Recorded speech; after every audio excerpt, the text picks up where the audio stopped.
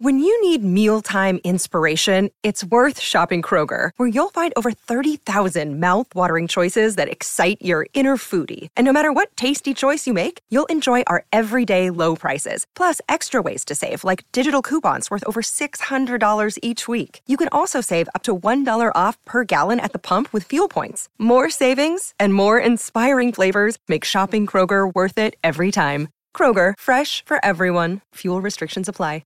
Hello, everybody. This is Marshall Poe. I'm the editor of the New Books Network. NBN listeners like to read books and buy them. So we thought we'd tell you that right now, our friends at Princeton University Press are having a remarkable site-wide sale. You can get 50% off books, including ebooks and audiobooks, with the code 50, F-I-F-T-Y, at checkout until May 31. You can save some real money on Princeton University Press books. I encourage you to go there and check it out.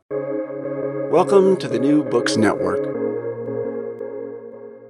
Hello, everyone. I'm Paul Starobin, and welcome to America and Beyond on the New Books Network. My guest today is Shaul Majid, visiting professor of modern Jewish studies at the Harvard Divinity School. He's a professor of Jewish studies at Dartmouth College, and he's also rabbi of the Fire Island Synagogue in Seaview, New York. His academic work focuses on Jewish mysticism and modern Jewish thought, with an emphasis on American Judaism, Jewishness, and collective identity. And his books include today's one at hand, Meir Kahane, The Public Life and Political Thought of an American Jewish Radical, published in 2021. Shaul, welcome to America and Beyond. Thank you. And I'd like to note that we are talking in a very fluid situation. It's Friday, October the 13th. Israeli troops appear to be on the cusp of a ground invasion of Gaza after the attack on Israeli soil by Hamas. And with that, just briefly, if you can, Shaul, who is Meir Kahane, and what brought you to him? So Meir Kahane was an American-born rabbi who rose to prominence in the 1960s with the founding of the Jewish Defense League, which we'll talk about more a little bit later on. He's known for his kind of militant view about American Jewish identity and American Jewish pride in the United States. And then in Israel, he founds a party called the Kath Party, which was committed to violent and militant action against Palestinians and Arabs. And he was eventually removed from the Israeli parliament according to a law that was passed just for him, which was called the racism law, that claimed that his politics were racist and his party became illegal. And then he was assassinated in New York City in 1991. 1991. Yeah. So that's a little over 20 years ago. And right. So was he in any sense a forerunner of his times? I mean, if you're imagining him now, wherever he is, looking at the situation as it's developing in Israel, is this according to some kind of prophecy that he had? I mean, what would you imagine he is thinking? In some way, yes. There's a very popular graffiti that's been, posted all over Israel for many years that reads Kahane Tzadak, Kahane was right. And basically, I think given the realities that we're living in, although the reality we're living in now is a very, very complicated and liquid one, I think there would be a kind of collective I told you so. And I think a lot of his followers in Israel now are basically, acting that way, as if to say that the relationship between the Jews and the Arabs in Israel is a zero-sum game. One side is going to win, one side is going to lose. There's no real possibility of coexistence. There surely is not any possibility of equality for Arabs in a Jewish state. And therefore, in a certain sense, the Arab violence, the Palestinian violence, the Hamas violence, for him would have been totally predictable, which then brings him to his conclusion, which is that the Arabs simply have to be removed from the country completely. Right. And in fact, you quote him from 1974, there will be no peace between Jews and Arabs as long as there remains a Jewish state of any kind. Correct. And one of the things that serves as a cornerstone of Israeli political identity is this notion of Israel being a Jewish and democratic state.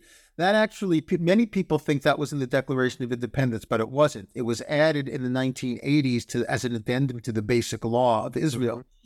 And the notion of a Jewish and democratic state is something that Kahane thought was what he called schizophrenic, meaning impossible. That could be, as he said, there could be a Jewish state or there can be an Arab state, but they can't be there can be a Jewish state or there can be a democratic state, but there can't be a Jewish democratic state. And there was nothing, as just to, I think to punctuate, there is no formal constitution for the state of Israel, correct? That's correct. So in a way, there's a lot of space for people like Kahane and others to try to essentially impose this kind of vision or conception on Israeli society.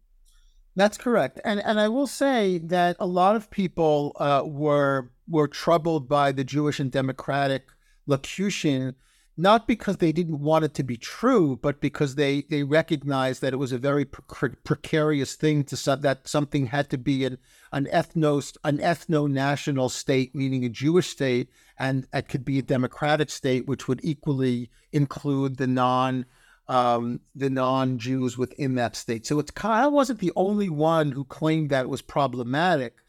Kahane was one of the first that claimed that it was impossible. And I think what's happening today is that the question of Israel as being a Jewish and democratic state is really on trial in a certain sense. And that's part of what the protests were about.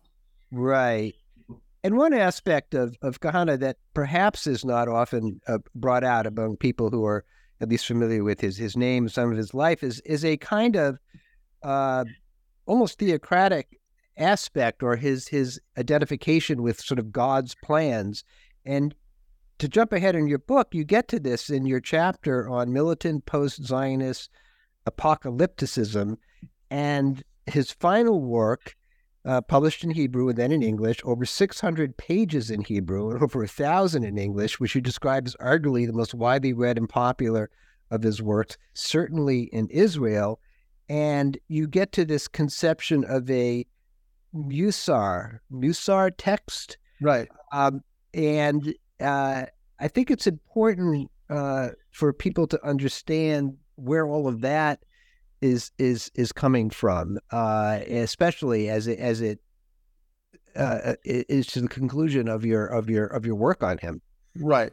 So I think the argument that I made, and there are some people who have taken issue with that, is that the Kahane's training in yeshiva in Brooklyn was in an institution that really held itself to be an institution that had a certain focus on this thing called the Musar tradition. The Musar tradition was, very briefly, a tradition of Jewish, I wouldn't say Jewish behaviorism, but a sense of a Jewish approach which focused on trying to correct and purify the individual's, not only the individual's religious life, but also the individual's ethical life, right? It was a movement of self-perfection. In the Hebrew is tikkun hamidot, right? To fix one's behavioral traits.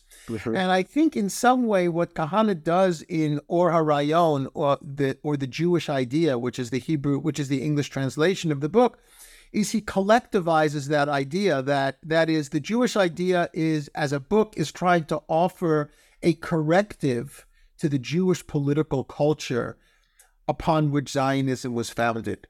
Sure. Because and we'll go back to America, we'll talk about this as well, the real enemy of the Jews for Kahane are not the Black Panthers, are not the John Birch Society.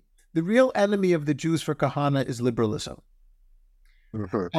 And the problem with Zionism for Kahane, and the problem with democracy in Israel for Kahane, is that it's based on a theory of liberalism that he felt was not applicable to a Jewish state. Now, Kahane believed in democracy, and he believed that America was the greatest democracy of human civilization, and he believed that America, in a certain sense, provided Jews with the kind of flourishing and religious freedom that they never had before.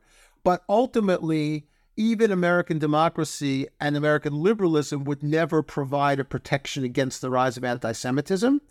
And liberalism in Israel was just reproducing for him a certain kind of Jewish diasporic political ideology that he felt was destructive. So in a sense, he was in favor of democracy everywhere except in Israel. Right. And in Israel, it's very interesting because one of the basic premises of Zionism as an ideology is to create a Jewish state to normalize the Jews, that somehow the Jews were abnormal as a people living without a state, living without a land in the diaspora, and to normalize the Jews, which Zionists felt would also have an impact in diminishing anti-Semitism, would be to create a nation state like other nation states, a sovereign nation state with an army that can protect themselves, where Jews were able to live freely as Jews. Kahane arguably, interestingly, said, it's not that Jews should become a normal people, it's that Jews should become an abnormal people. Only Israel should become not a normal state, but an abnormal state. Sure. And that's where the theocracy comes in, right? He believed that Jews should live according to Torah law, and that would be to dismantle the democracy and to establish a theocracy. And that's right. what he wanted to do. And one of the tenets, and again, this, we're in the shadow of these events, this horrific attack by Hamas on Jewish civilians, Israelis, and others, not only Jewish, in Gaza and thereabouts, a massacre of some kids, basically, who were at a rave dance festival just a few miles across the border. We have seen all of that, and then we saw the Prime Minister, Benjamin Netanyahu, vow a mighty vengeance. That's the word, at least in English as it came out. I believe he pronounced it in English. Yeah. And this rang for me from your chapter, describing the Musar, that in Kahane's vision, it creates an angry collective that seeks revenge on those who stand in its path of domination. Now, that may be trying too much to fit in the events because, path of domination, but this theme, nakama, I guess is the word that you use, you described as a central tenet of his program for national correction. Right. So it's very interesting. I mean, the two things that we're living in the midst of right now are the months-long protest, where Israeli society of the center and of the left were arguing that the right-wing government was trying to dismantle democracy by creating an autocracy, by weakening the power of the Supreme Court. That's a right? And then, and then you have this massive and barbaric and almost like unprecedented attack of Hamas from Gaza, which resulted in the slaughter and murder of over 1,000 Israeli citizens. And I think that's very important to note that it was mostly citizens, right? And I think that Kahane would say, in a certain sense, both of those, he would have predicted both of those things, and he would also see both of those things as somehow linked together. That the fact that the country was exercising its liberal muscles, so to speak, to try to prevent the autocratic inclinations of the government, however we understand that, left itself open to the violent attack of Hamas or the Arab population, which in a certain sense crippled Israel from the inside and the outside. In other words, I think one of the things we'll see historically that's so significant about this event is that the attack happened when Israel was already inside of an internal crisis with the protest, which was really about Israel as being a Jewish and democratic state. And in a certain sense, it's that vulnerability which had nothing to do with Hamas. That was totally internal to Israel. That vulnerability was then, in a certain sense, taken advantage of by Hamas. But the problem of the Arab and the problem of liberalism, which Kahane claimed those were the two problems in the state of Israel, liberalism and the Arab, they somehow came together on October 7th.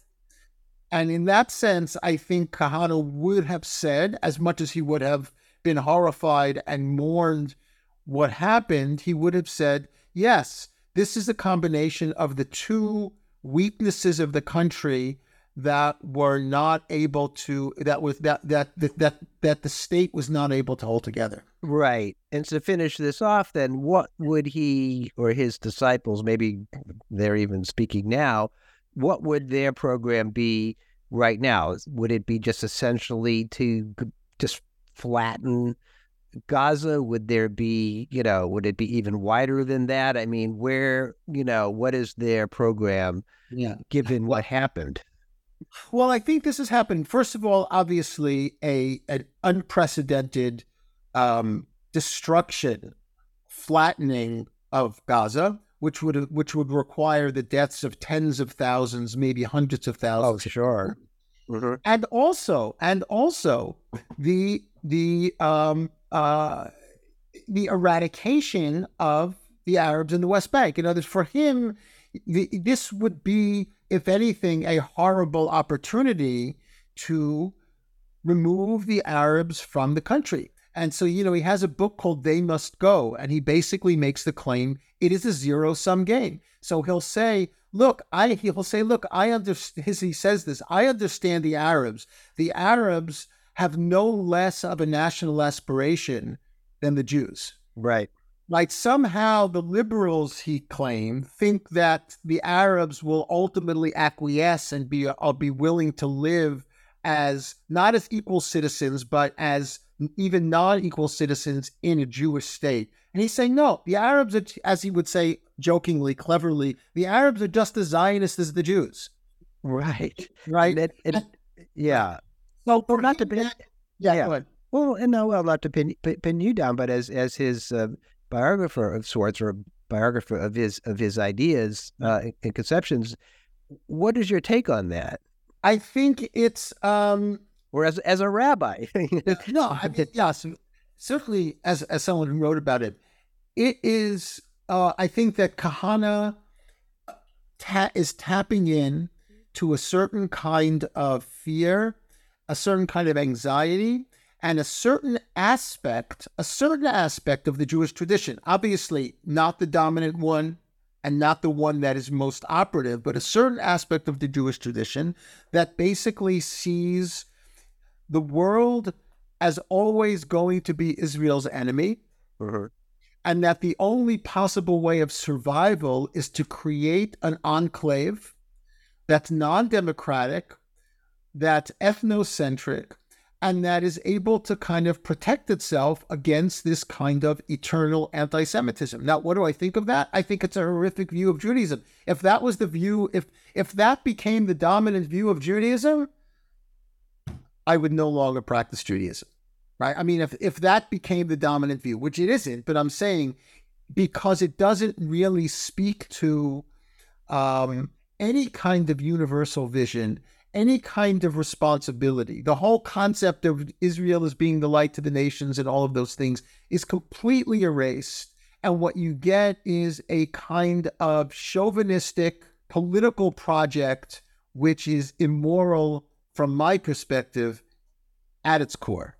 So it's a kind of almost a denatured form of Judaism and vision. Although you point out in your book that Kahane, of course, and we're going to get to his American roots, but in this sort of Jewish or the Zionist context, I mean, people like Jabotinsky, anticipated or came before him, right? I mean, that strand, it did not begin with, with Kahane. Well, Jabotinsky was Jabotinsky was one of the only Zionist... Let's say who he was, too. No, so Vladimir Jabotinsky, also Zev Jabotinsky, was a Russian Zionist who basically developed this idea of what he called majoritarianism, that what was the most important is that there would be a majority of Jews who would live in the land of Israel. They would create a Jewish state, and he was not in favor of transferring the Arabs out of that state, and he was actually very much an advocate of minority rights, both of Jews in Russia and Arabs in Palestine, but it was a much more militaristic view of what a Jewish political reality would be. He was very influenced by the Italian fascists, and in a certain sense, a certain segment of his followers became very fascistic and very violent against the British colonialism on the one hand, and the Arab population on the other. Now, Jabotinsky was a friend of Kahane's father. And whenever Jabotinsky would come to America, to New York, to raise money, he would always stay in the Kahane house. So Kahane had met him. Now, Jabotinsky dies in 1940. Kahane is born in 1934. So he was really a 6-year-old kid. But he has those memories. And if you read Kahane on most Zionist figures, one of the only figures that he feels positive about is Jabotinsky. Huh. He didn't like Dorian, he didn't like Herzl, he didn't like any of those other people. Yeah, well, that's not surprising probably, because I'm sure it was reciprocated in some fashion. What about Menachem Begin? Well, interestingly enough, Menachem Begin was one of the only living people that Kahane spoke of with approval. And I will say, and I can't get into the details, but those who read the book, there was a very famous Brussels conference about Soviet Jewry that Kahane had not been invited to, but crashed. And there was a meeting about whether to let him stay. And the only person at that conference, and that conference had many of the great world leaders of Jewry, the only person who spoke up in defense of Kahane was Menachem Begin. But even at the end, Menachem Begin also abandoned him in the Knesset. He did. Yeah, because I think that even the right-wing parties in the Knesset saw that Kahane was really a revolutionary, and he really actually did want to overthrow the country. So it was just being outside the boundaries of the democratic system. He was too dangerous, yeah. Right. So let's circle back now. So a core theme in the book is his Americanness, which he brought to Israel when he migrated there. But so where did that come? I mean, how did he get to be this figure that we're now talking about? You know, as is his philosophy on Zionism and Jewishness and so forth. How was his upbringing in Brooklyn a kind of a crucible for that?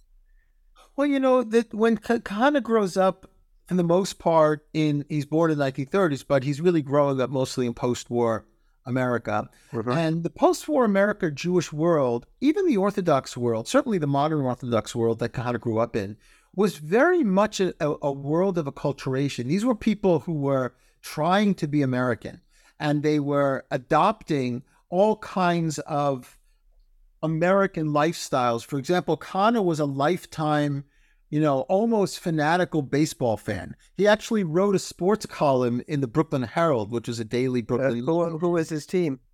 I suppose it was the Yankees or maybe the Dodgers. Not the Dodgers? Before the Dodgers left, he must have been a Dodgers fan. I can't remember when the Dodgers left. Never been a Yankees fan, exactly. No. Well, there was also the Giants. Yeah, I have. Okay, that's a digression. I'm a baseball guy, but yeah, he really was very American American pastime. He's a very American figure, and he absorbed the counterculture in a very interesting way. So the counterculture, which starts with the Port Huron statement, and then the rise of the New Left, right, and the protests, right. He comes from a place as an Orthodox Jew who was anti-liberal, but not anti-radical. Mm-hmm.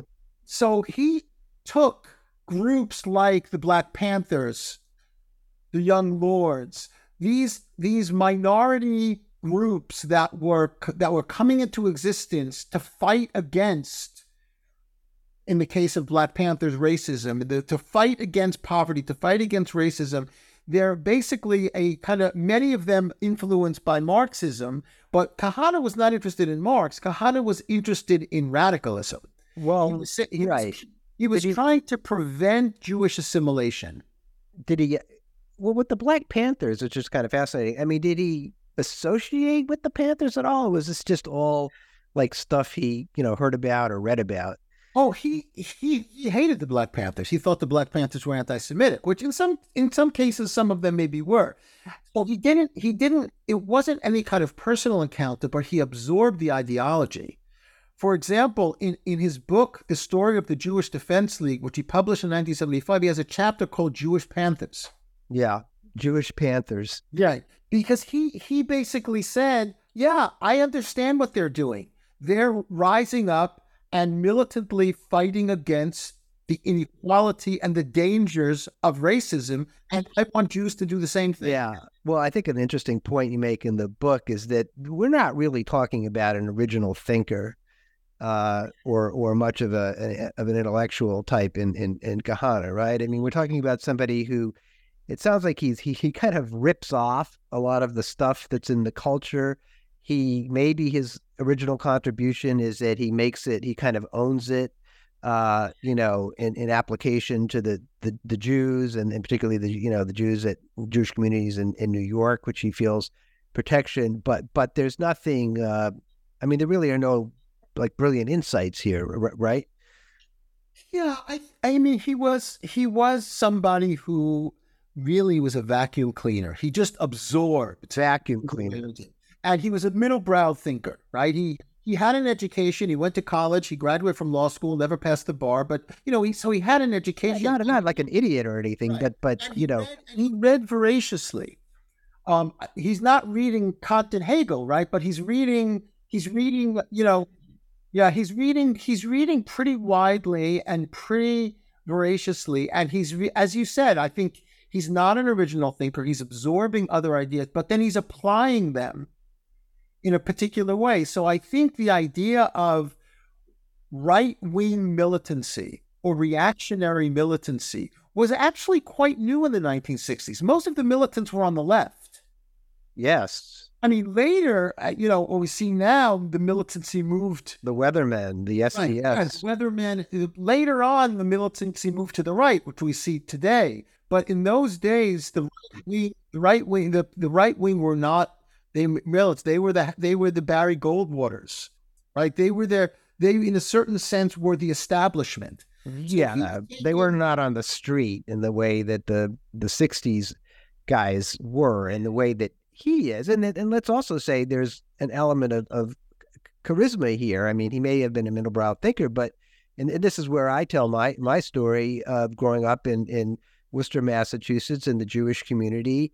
And somebody, my parents or who knows, pointed me to the appearance of a Meir Kahane, at the Beth Israel synagogue, a conservative synagogue. We were the members of a Reform synagogue, and I was there, and there was a kind of a sort of an electric current in that room as he spoke, and I don't remember much of what he said, but it was all about, he had a kind of swagger and sort of an unapologetic way of saying, we're here to protect the Jews, all these sort of niceties, about the liberal society, all that sort of stuff. I mean, it came across, and so that was, probably in the early 70s.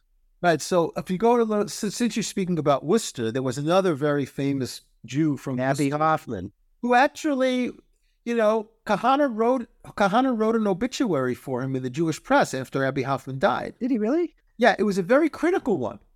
Okay. But Abby Hoffman was once asked on a radio interview what he thought of Meir Kahane. Mm-hmm. He had a great response. He said, "I agree with his tactics, but I don't agree with his goals."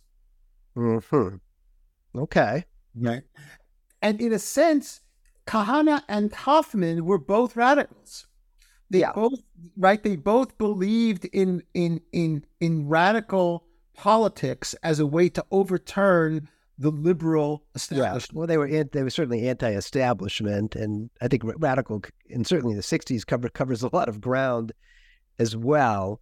But tied to this as well, I think we need to talk about the creation of the Jewish Defense League, which at one time was really kind of a thing. Yeah. The Jewish Defense League is fascinating because he founds it in May of 1968 in response to the strike. And what was the strike again? The strike was the Ocean Hill-Brownsville school strike, which then resulted in a lot of protests among the African-American and Hispanic parents that turned quite anti-Semitic because 70% of the teachers in this 95% African-American and Hispanic district were white. And a large percentage of the 70% of the white teachers were Jews. And Albert Shanker, who was then the head of the kind of the Teachers Federation. So he became a kind of target for some of the African-American families. So there was anti-Semitic pamphlets that were handed out in protests around the strike. And this is really the impetus for Kahane founding the Jewish Defense League in May of 68. But in September of 71, he moves to Israel. So in a certain sense, the Kahane period of the Jewish Defense League is May 68 to September 71. It's a very short period of time. Right. And what did they do? What was their most, famous encounter or episode? Well, there were a number of them. There were the first encounter happened in the spring, summer of on Halloween of 1968, when traditionally Blacks would go to this Jewish cemetery and desecrate the cemetery. So that Halloween of 68, Kahane had his JDL go and hide in the cemetery, and when the Blacks came to desecrate the graves, the JDL came out and kind of, engaged with them and beat them up. That was a kind of coming out. So sort of baseball bats, that kind of thing. Baseball jack, nunchucks, chains, and so on, that kind of thing. Okay. And then there were all kinds of other encounters. For example, there was a celebration of African-American culture at the Metropolitan Museum of Art that also had some things that Kahane thought were anti-Semitic, so they go and they protest in front of that. Or they go and protest in front of a synagogue when a Reform synagogue in New York City, when a Black nationalist was invited to talk about reparations. Right. Yes, that's in your book as well. On the cover of the New York Times. So for Kahane, the gold standard was getting in the New York Times. Right. Well, as ever. And that was basically, if he was able to get a photograph and an article in the New York Times, that was basically a success story. Yeah. Well, one could only imagine him now on social media. I mean, of course, right. He would be. But the other thing that happens is it shifts. In December of 69, Kahane walks into the JDL offices in Manhattan and says, I now want to change the entire program. We're going to commit ourselves to Soviet Jewry. Mm-hmm. Now, Soviet Jewry, the student struggle for Soviet Jewry was founded in 1964. Mm-hmm. So by 1969, it had already been going on for quite a long time. It was founded by Yaakov Birnbaum. And Kahane wrote an article called To Save Soviet Jewry in 1964. And after that, we see almost nothing from him. Suddenly, in 69, he says we have to put all our energy into that. And that's what really brought him national prominence. He took over the Soviet Jewry movement. Right. But then, as you say, 1971, he's in Israel. And, is it facile to offer some sort of a link between the African American in his eye in America and the Arab in Israel? Oh, totally. I mean, I think that's what's so interesting. That was what was so interesting. Not facile. Yeah. Is that in fact his project in Israel is really an American importation. Mm-hmm. He kind of takes the African American and then makes them into the Arab.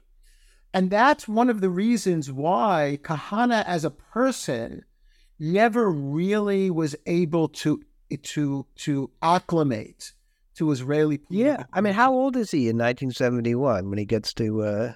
He's in, I guess he's in his 30s, in the 40s. He's in his 40s. And I mean, does he actually have any real experience of living amongst Arab people? So he has none of that. He's grown up in this very kind of intense, New York political environment with all these sort of tensions that you describe. And then suddenly he's in Israel and, unlike nearly all of the other people there, he really knows nothing about the people who inhabit Israel. So I'll give you an example. One of the two first things that he does when he gets to Israel, he tries to promote legislation that would prohibit Jewish and Arab dating, number one. And he tries to get the government to remove a group of Black Hebrews from Chicago who settled in a southern Israeli town of Dimona. Well, and the dating thing, I mean, do you think that's about some kind of fear that Jewish women will be attracted to Arab men? Right. On some level, you could say that the Jewish-Arab dating thing was really about intermarriage. But of course, in Israel, no one cared about intermarriage. First of all, why care about intermarriage when you're the majority? That's right. But I was just making a point. It wasn't maybe so much about Jewish men being attracted to Arab women. No, it was about intermarriage, which was a tremendous issue in the late 1960s or 1970s. I mean, Kahane wrote a book called Why Be Jewish about intermarriage. So in a certain sense, he comes to Israel. He says, "Oh, we have to stop this because there'll be intermarriage." And the Israeli society is like, "What? Intermarriage? Like, yeah, you get me intermarriage? Not the burning issue, right?" And second of all, they were saying, "What? So like a couple of hundred Black Hebrews are living in Dimona? Like, who cares?" Right. But for him, that's the thing. For him, he's thinking in these American categories, racial categories, and it never really translates into the Israeli kind of, cultural milieu. What happens is his followers, many of whom were native-born Israelis, they begin to kind of translate the project into a much more Israeli register. But he remained American throughout.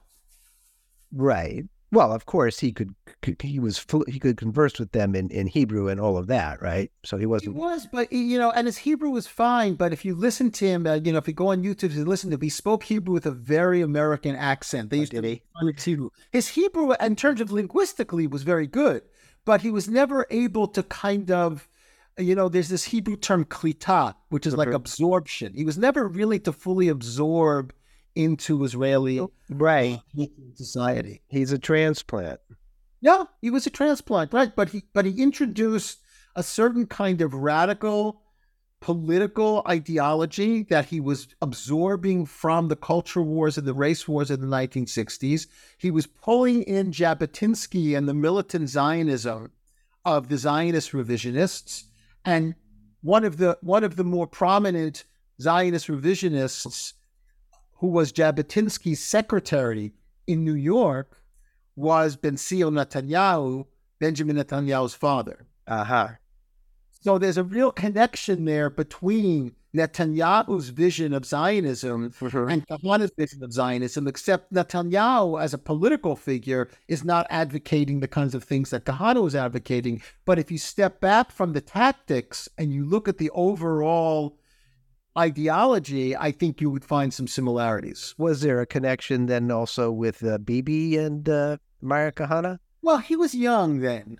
Right. Okay. Remember, Netanyahu was living in Boston. He doesn't come back to Israel until his brother is killed in Entebbe. Okay. Right. And it's not even clear what he envisioned for himself as a life, whether he was going to actually go back to Israel or not. His father, who was an ardent Zionist, spent many years living in the United States. So it's a complicated story. I mean, I just don't think that Netanyahu was much of a political actor at the time when Kahane was right. Bibi Netanyahu. Yeah, Bibi, right. Right. And then the story, he's in Israel for it's about 20 years because he's assassinated, you say the year 1991, so that's 20 years after his arrival after he first showed up in Israel. Although for most of that time, he spent about half his time in America. either being in America, do on a speaking tour, raising money. He basically had to spend a year in prison in Pennsylvania because he had kind of like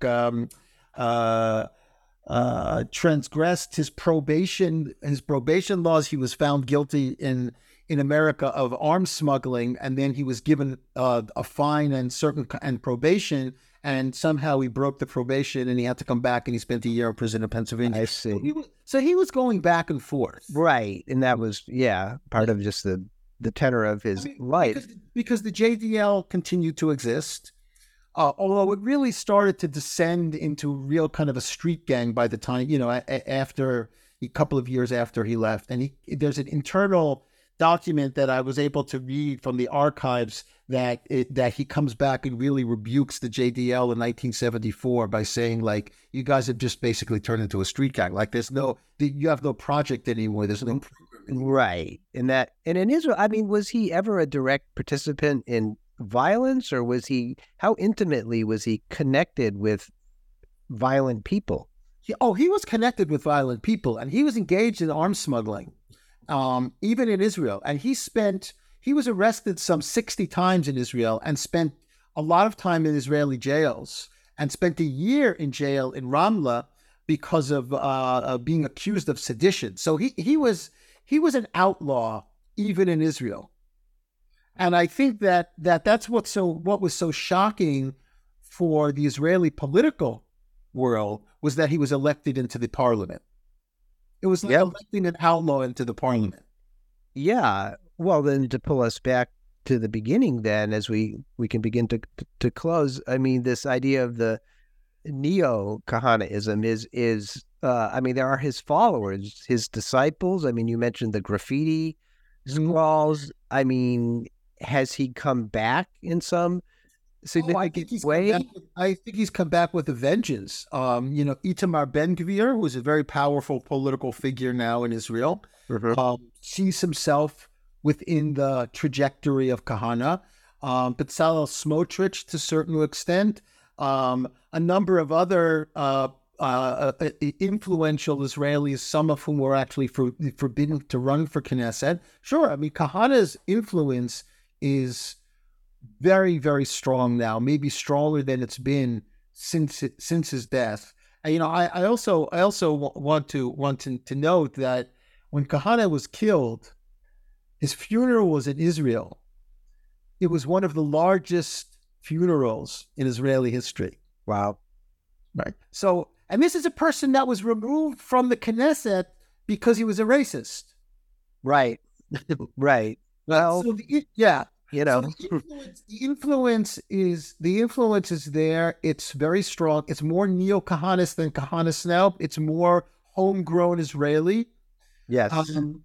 But it's very powerful, and it was threatening to cripple the country. I mean, I think that I wouldn't say that this is a Kahanist government. I mean, that would certainly not be true. But it is a government where Meir Kahane is a hovering. Yes, I can see that. That's a powerful, insight. And let's close on that, Shaul. I appreciate your being with us today. It's a very fluid time, as we say. It's kind of an awful time, really, I think, speaking on this day. But thank you for sharing your thoughts. I appreciate it.